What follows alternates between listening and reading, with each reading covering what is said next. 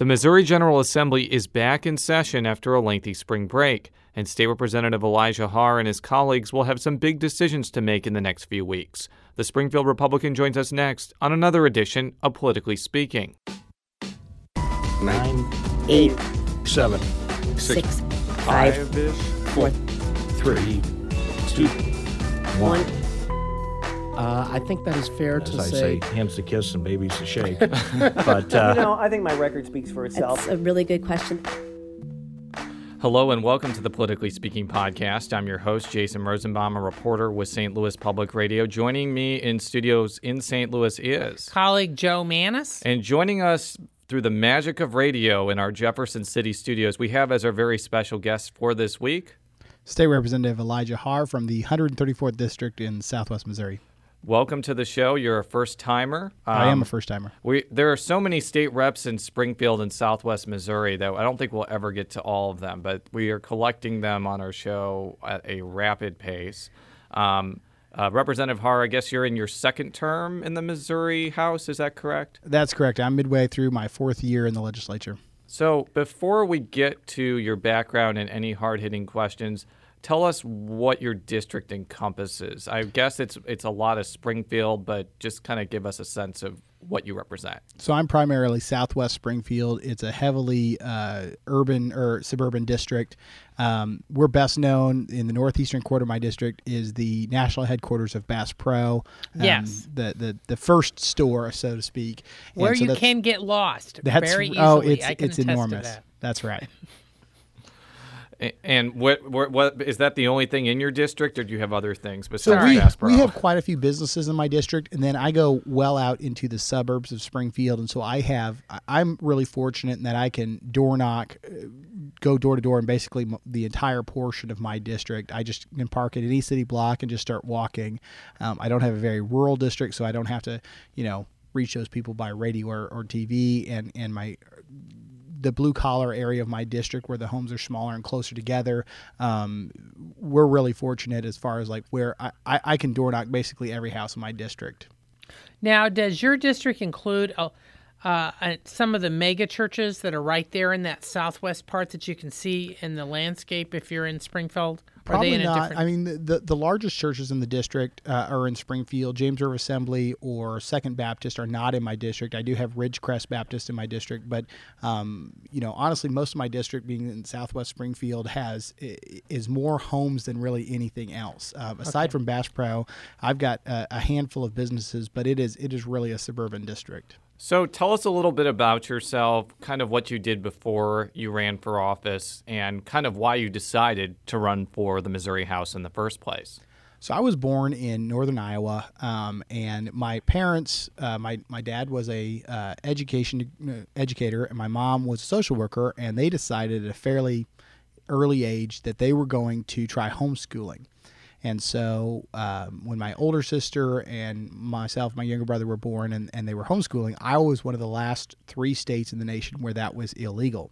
And so they decided they were going to move somewhere else, and they'd heard Missouri had really good laws. And so they moved us down to Southwest Missouri. My dad started doing home building, and that was all the rage at the time. And so that's how we ended up there. But every year they would drag us up to the Capitol to meet our state legislators and talk about why they'd made that decision. And so I got used to being in the building. I got interested in public policy at an early age. And when the opportunity presented itself after the redistricting in 2011, I was drawn into a brand new district. It seemed like an opportune time for me to take the plunge and at least try in some small way to effectuate public policy in Missouri. So who were some of the legislators you encountered when you were a youngster?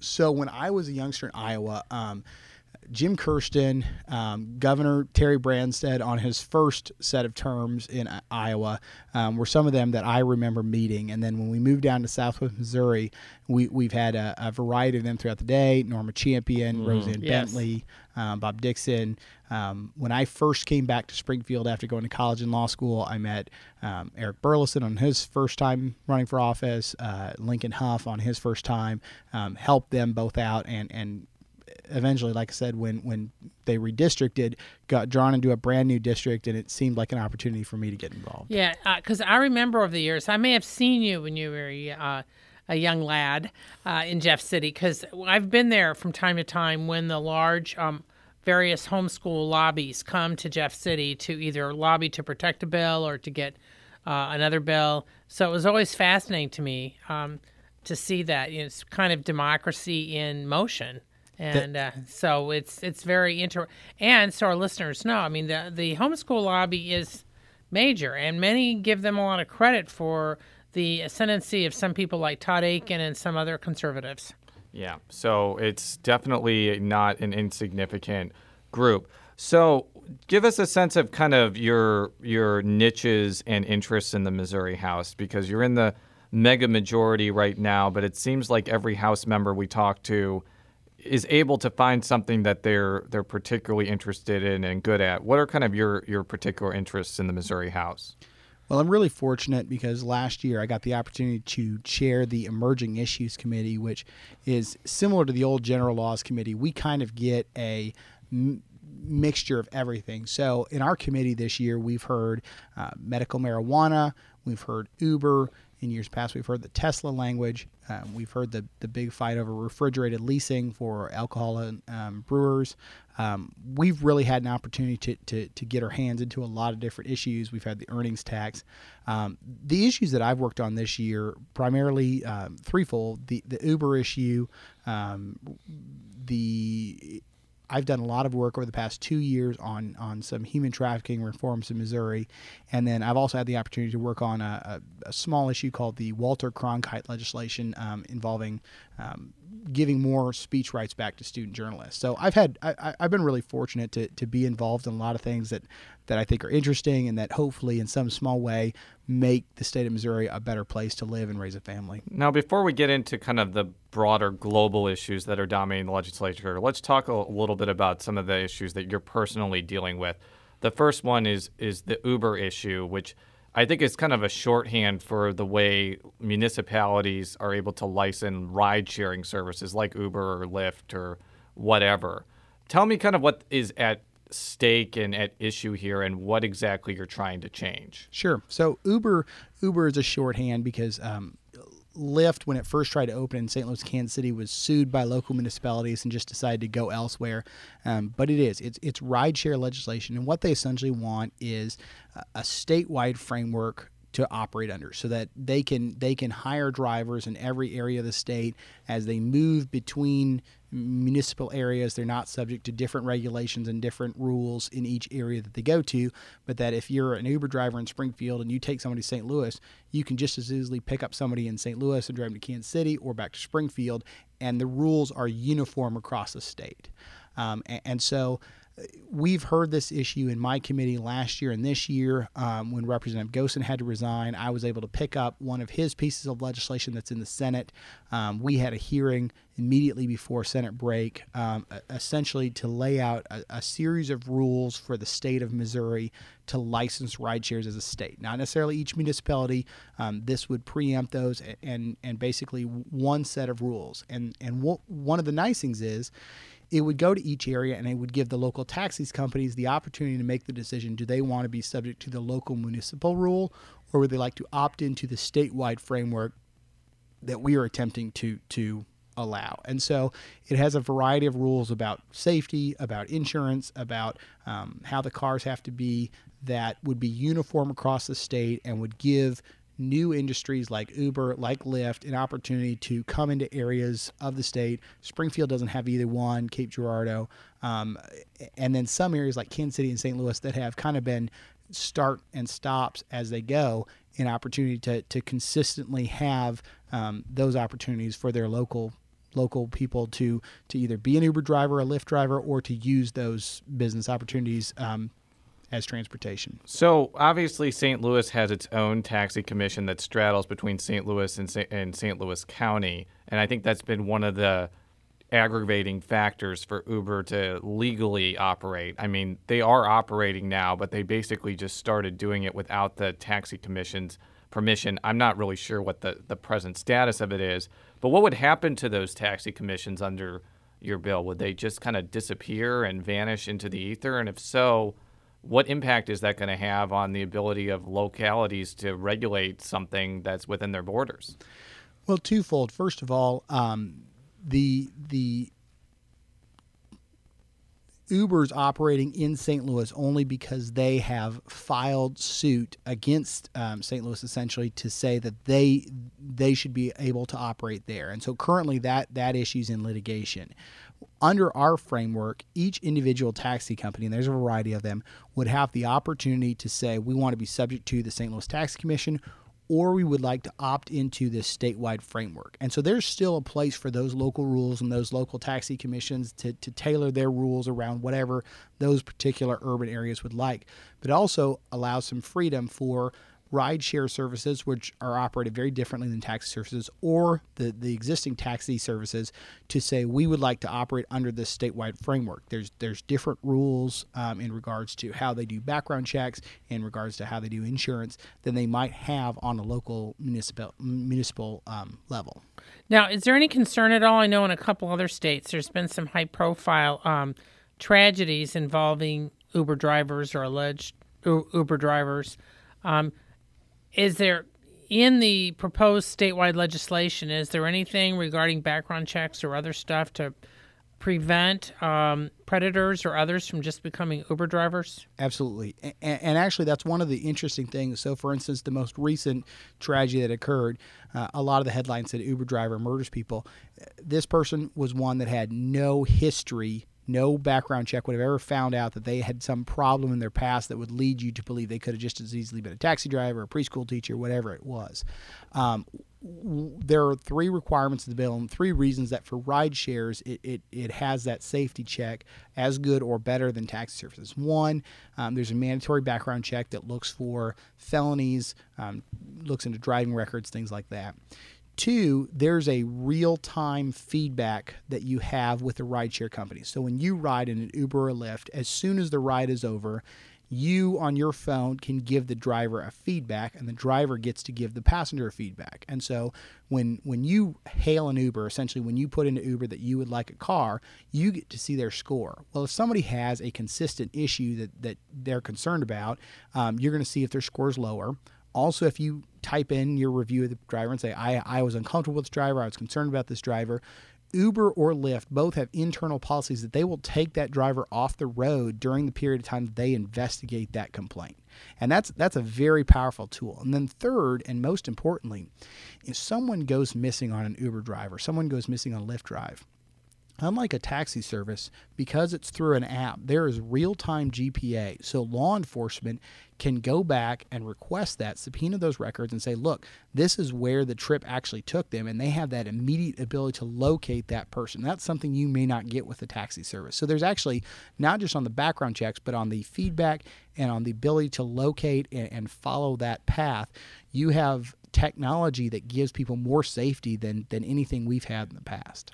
So we'll be following that probably for the next few weeks before the legislature adjourns. Tell us a little bit about your human trafficking legislation, or more accurately, your legislation aimed at stopping human trafficking.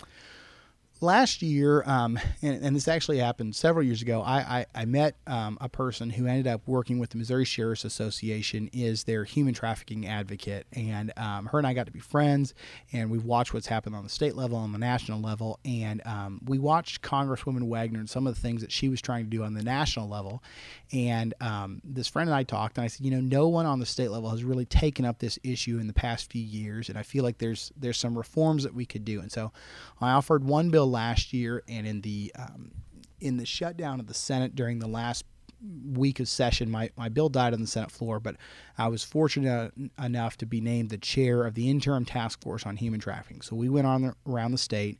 We got to hear feedback from a lot of the different players in this, whether it's a safe house, local prosecutors, law enforcement, people that have been trafficked in the past and come out of it, got to give feedback on what they think the state could do to move forward in reforming human trafficking.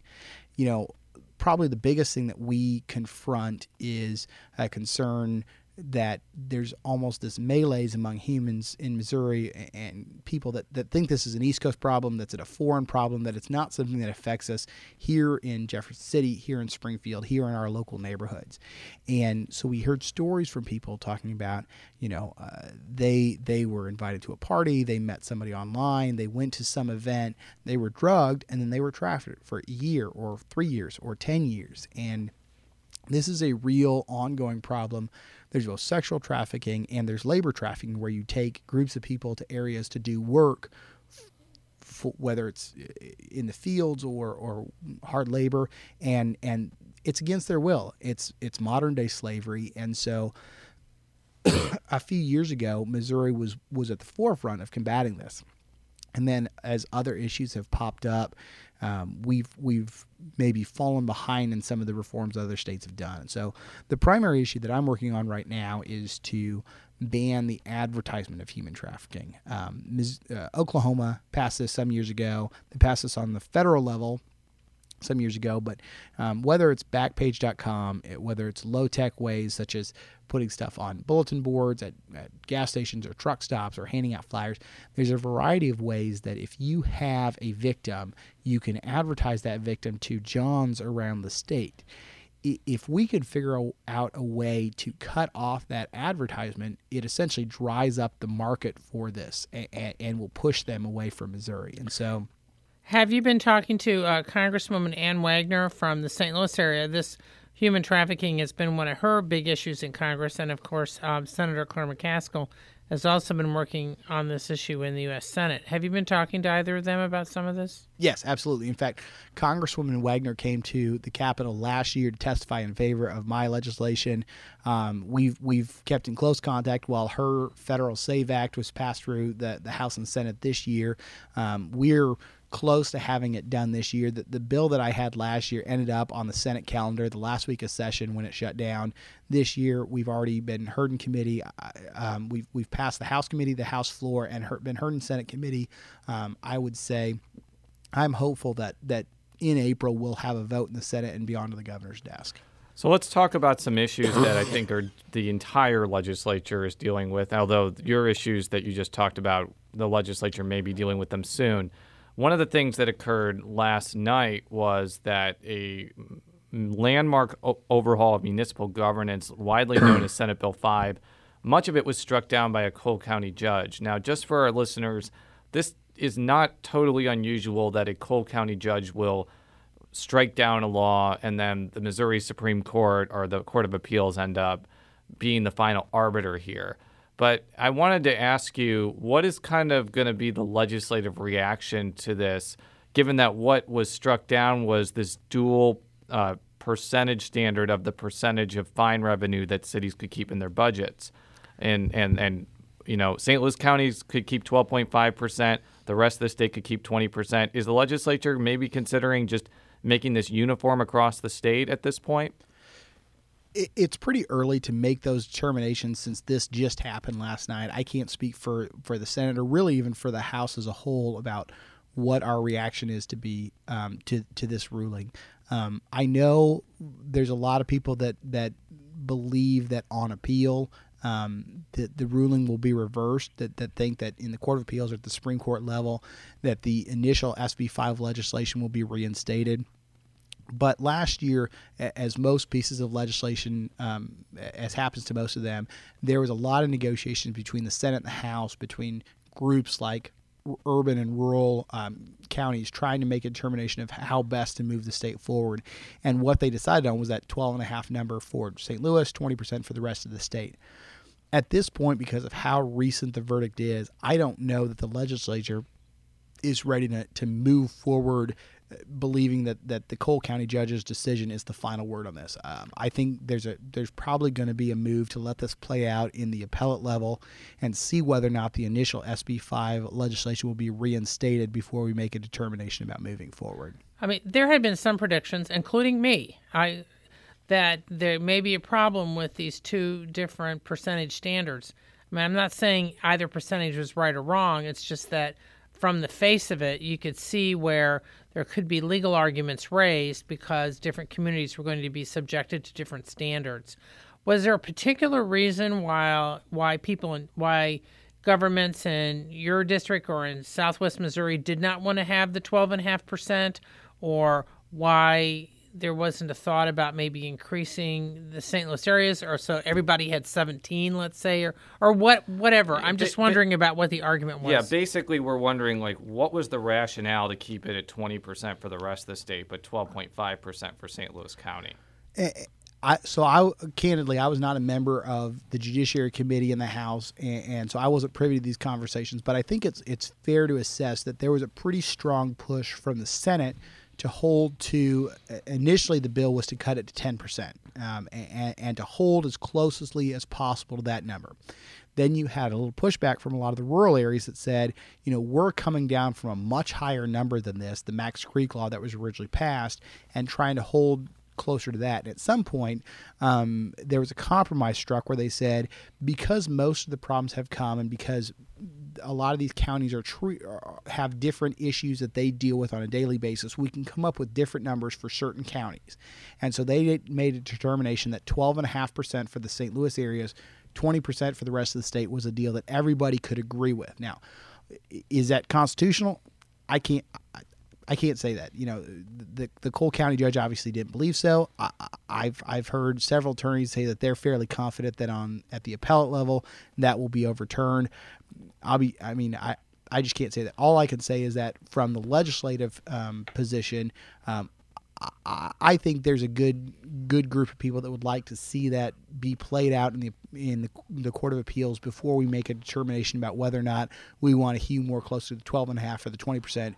If we have to do a statewide number. I want to ask a more global question, because this particular provision was struck down because the judge in this case believed that it was a special law to create a different type of scheme for St. Louis County than the rest of the state. But it's my understanding that the legislature often passes bills that are specifically for certain areas of the state, whether it be for Kansas City, St. Louis County. I'm sure that there have been Springfield-centric laws that are done.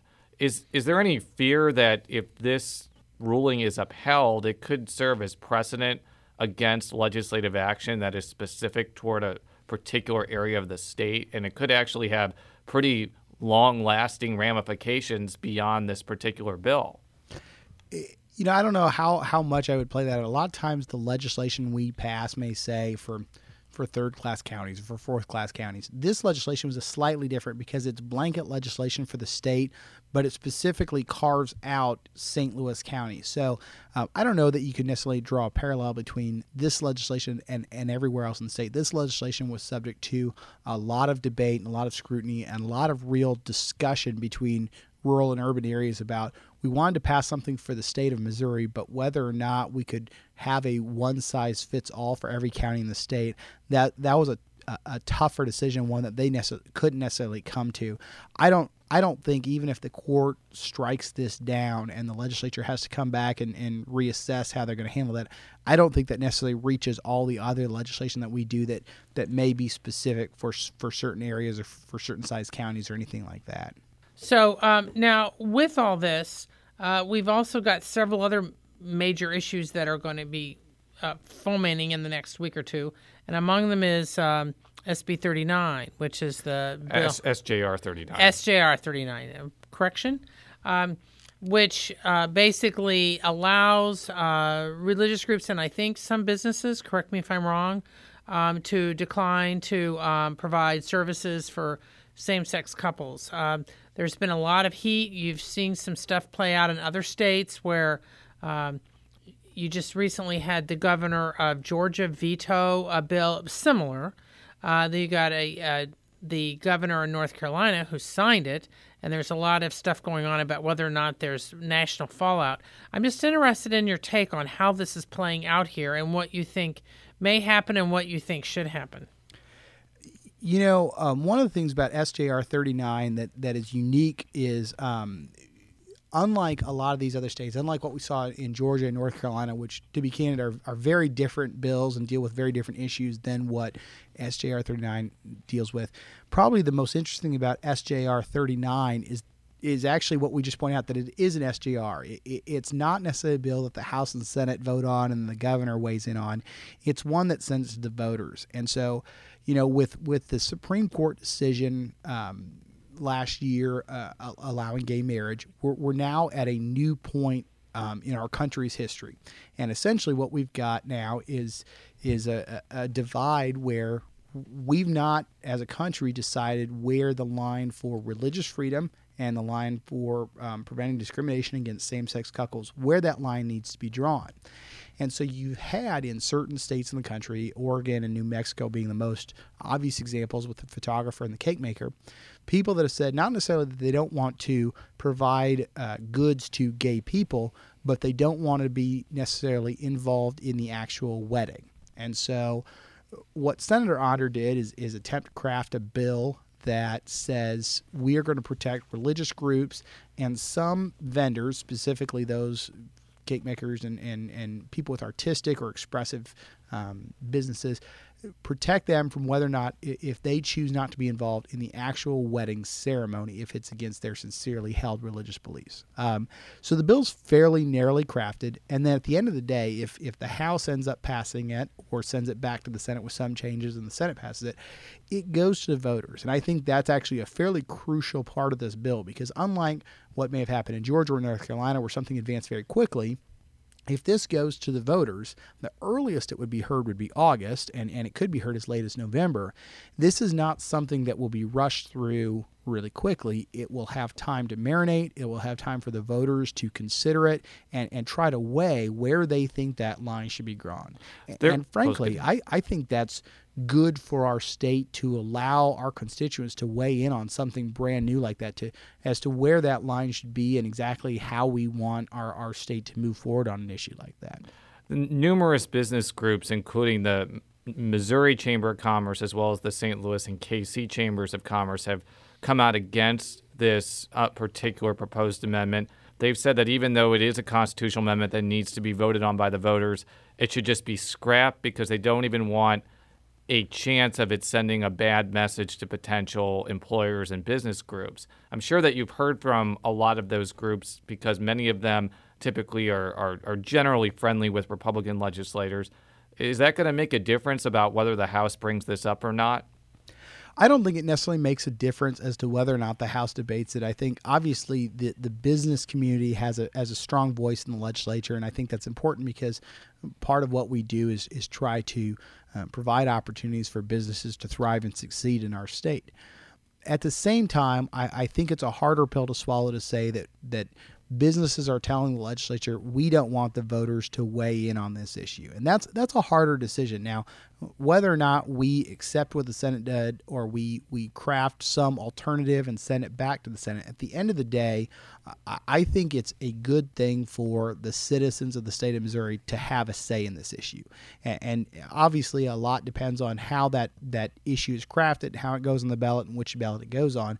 But I think this is a new issue, and it's a new issue for a lot of people to consider. And so it's an issue that has such weight and importance to both the religious community as well as to the LGBT community that I think there's a lot of value and a lot to be said to allow the state as a whole to weigh in, and not just 163 House members and 34 Senate members. The only other question I had on this is more of a strategic one.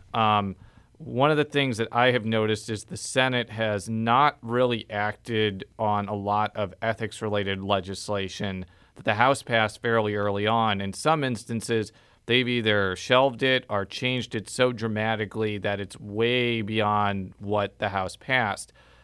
Again, this is probably more of a question for either House Speaker Todd Richardson or the House Majority Leader Mike Searpoy. But is it possible that that the House may hold off on dealing with SJR 39 until the Senate is a bit more active on some of these ethics bills? Or is SJR 39 just not strong enough of a bargaining chip to use to try to get that ethics legislation passed?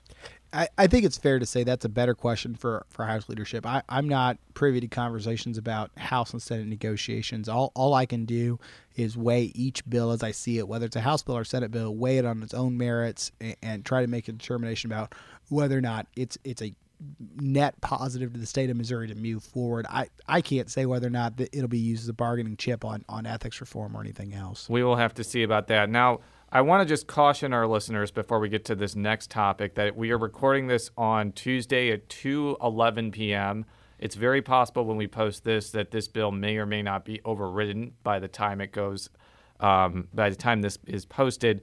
But the topic I wanted to talk about next is so-called paycheck protection, which is the moniker called by proponents, or paycheck deception, which is called by the opponents. Joe, can you just explain what this is, first of all? Well, basically, this would only involve public employee unions, not private unions.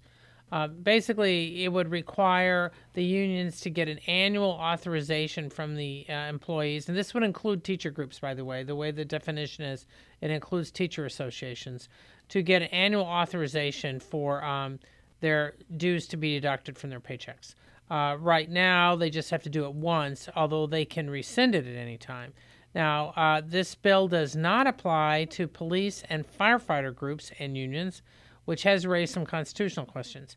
I'm just interested in, we're going to be careful and not, the governor vetoed it. It passed both chambers by veto-proof margins, but just barely. The governor vetoed it, and it's now going to be up for override attempts. Without getting into the votes, because they may or may not have been done by the time we are airing this, this bill had been pushed once before, a couple years ago. I'm just interested in your take on what the general view is of the proponents who are trying to get this passed, and what do you see happening, whether or not it's overridden? You know, my frank belief, and we'll find out whether or not this prognostication is correct over the next few days, is that the House will act fairly quickly on this veto override. As you stated, we had 110 votes to pass it. That's an overwhelming, more than 2/3 majority of the House wants to move it. All of leadership is on board with it. So my guess is that we will move to it fairly quickly. It's our belief that union workers, it's imperative that they have say in where those dues go, and that this legislation moves that ball forward and essentially gives them those opportunities. And so I would guess that the House would move this fairly quickly. Obviously can't speak for the Senate because I don't know those determinations yet, or how they will want to move it if and when the House passes it. But my frank assessment is we will probably bring it up fairly quickly in short order, and I would be surprised if the vote is not identical or very similar to what it was the last time we brought it up. Now, is there concern about the constitutional issues? I mean, similar to what we're facing with SB 5, but in this case, it's because the police and firefighter groups and unions are not included. In fact, the governor's veto letter made reference to that. Was there a particular reason why police and firefighter associations and unions were not included? Once again, on this issue, I was not either the bill sponsor or a member of the committee that the bills moved through. The constitutional issues were raised at somewhat the 11th hour, right before everything was sent to the governor. And so I've not actually had the opportunity to do a deep dive into the details of that to make a determination. My preliminary review, I did not see a constitutional problem with the legislation as drafted. But again, it was an issue that was somewhat brought in right at the end. And so it's an issue that kind of has been used to look back on the legislation and try to kind of Monday morning quarterback it and say, here's the problem with the legislation after it's been drafted. It's not something we heard early on in the debate. Now, one of the other things I wanted to ask you about was the fate of photo ID. That's another issue that's expected to get some sort of vote in the next few weeks. It's a two-pronged thing where you have one measure that would put it on the ballot for voters to look at to decide whether or not to allow it, the requirement. The second would be implementation. What are your thoughts about what's going to happen the next few weeks on that legislation? Again, I would not be surprised if the House goes to it fairly quickly in short order. Photo ID has been really a pillar of Republican Party politics over the past 10 or 15 years. You look back at even the U.S. Supreme Court decision that came out of Indiana and the Indiana versus Marion County decision some years ago where John Paul Stevens, he's considered a fairly liberal member of the U.S. Supreme Court, sided with the conservatives in a 6-3 ruling, upheld photo ID that came out of Indiana. parties around the country have made an attempt to pass voter ID to improve the integrity of elections. I would not be surprised to see that the House and Senate make a move fairly quickly in order to move that. As I said, it's been a priority for both bodies for several years now, and I think a lot of us feel like we're right at the last portion where we can just push it across the finish line. And so I would say that will probably be one of the priorities of the second half of the legislative session. Would there have to be a situation where you end up passing a statutory change and a constitutional amendment basically at the same time? Because I think that a statutory change that was sponsored by Representative Justin Alferman has already passed the House, but I'm not sure if the constitutional amendment has passed yet. What's kind of the status of that? And I think some years ago we tried a statutory change. The Missouri Supreme Court weighed in and struck it down. There's been attempts to do both essentially. Personally, in my opinion, I always believe voter ID is a good idea, so I'm probably going to be supportive of both measures. But I think as far as putting it into state statute versus constitutional, I'm in support of putting it into the Constitution, because I think it is one thing that does generally improve the integrities of election, particularly with some of the protections that have been built into the bill to provide documents for some of the lower income residents that need it, whether it be a birth certificate or things like that. I think it's something that's so important to public perception as far as the integrity of our election system that I think it being a part of our state constitution is probably a good move for Missouri. And there's a structural component to that as well, because when the photo ID law was struck down in 2006, I think one of the things that came out of that ruling is if there was ever going to be a government-issued photo ID requirement, there would have to be an essentially a constitutional amendment first, and then basically an enabling statute. This is getting kind of into wonky legalese, but I mean that's just the reality of getting this past the finish line. Right. Now, one of the things, real quick here. Now, the Indiana law, however, allowed more different types of photo IDs than what has been proposed in Missouri's implementation legislation. Is there any thought about, like student IDs and some other things are allowed, which is not true of at least the proposals that have been presented in Missouri? Do you see any legal issues with that, or I'm just interested if you think there may be some additional debate on that? As far as constitutional challenges, I don't think that's necessarily an issue. Obviously, it's a balancing test, because what you want to do is you want to ensure the integrity of the election while making sure that particularly people that don't have easy access to a photo ID or the requirements to get a driver's license, whether it be a birth certificate or what have you, have those same opportunities as anybody else in the state. But I don't think requiring it specifically to driver's license necessarily is a problem versus what you saw in the Indiana versus Marion County case, which, as you said, was a more wide variety of photo IDs. I don't necessarily think it's a problem, the Missouri bills that have been proposed that have a more narrow definition. Now, one more issue before we sign off here is actually going kind of back to something that you've sponsored. I believe that you have sponsored a piece of legislation named after Walter Cronkite, and I don't think that it's honoring like his homestead in St. Joseph or anything. It actually has to do with freedom of speech at colleges. Give me a sense of what it is and why you think it's needed. Sure. So earlier last year, a professor from Missouri Western State University in St. Joe, where I graduated from college, and was the birthplace of Walter Cronkite, reached out to me, and he had a piece of legislation that had passed in several other states. And essentially what it did is it rolled back some old Supreme Court decisions and granted some more free speech right to student journalists. And so really in the history of Missouri over the past 25 years or so, twice the eyes of the nation have looked to Missouri when it came to issues about student speech. The first time was in the 80s, and it was the Hazelwood case that came out of Hazelwood, Missouri, and it had to do with a student journalist who was writing an article. And in that article, the person who was in charge of editing on behalf of the school made a personal determination they thought the article was unfair or did not necessarily was not something that students should necessarily be reading about or maybe wasn't balanced enough. And so they made a determination as a faculty advisor to cut the article. That student, Kathy Hazelwood, now Kathy Kohlmeyer, Kathy Kohlmeyer Fry, sued, and that case went all the way to the Supreme Court. And the Supreme Court found on behalf of the school board and said, no, the school has that right, if they want, that they can censor that.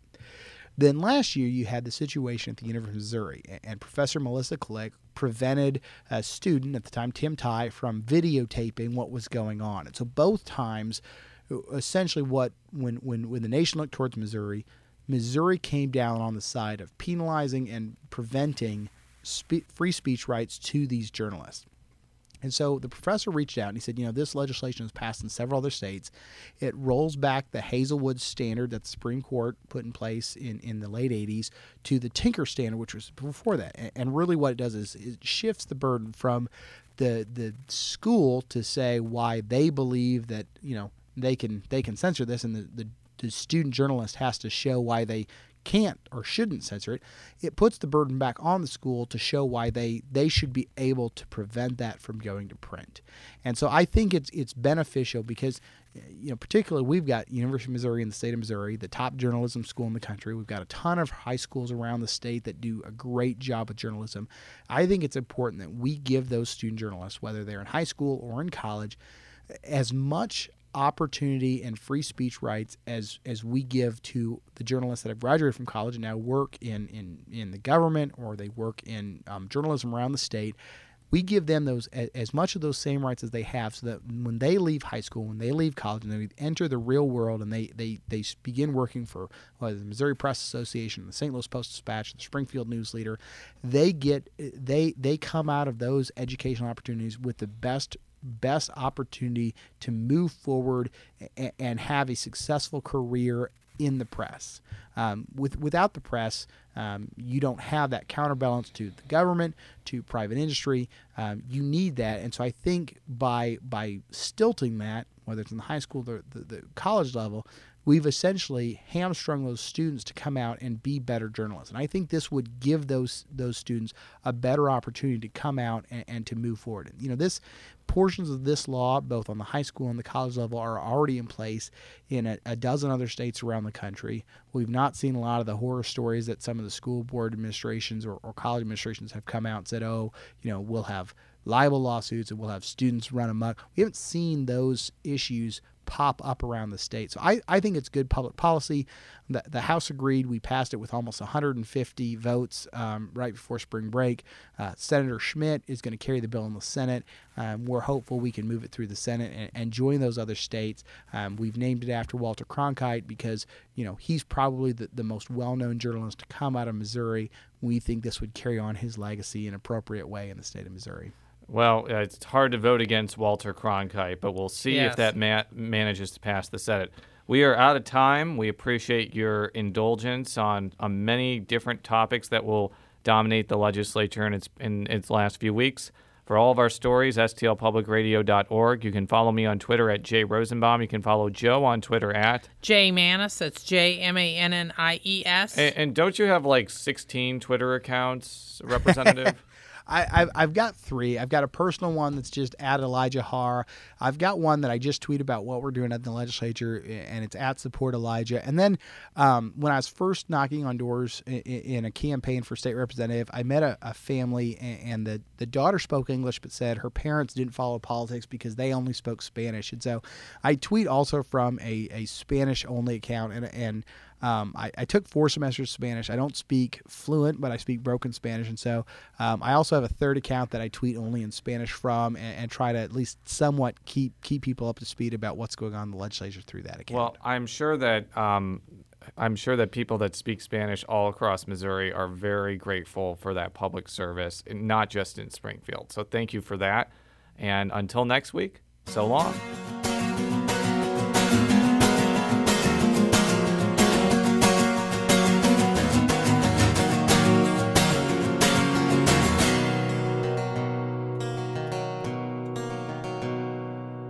Buried deep as you can dig inside yourself and covered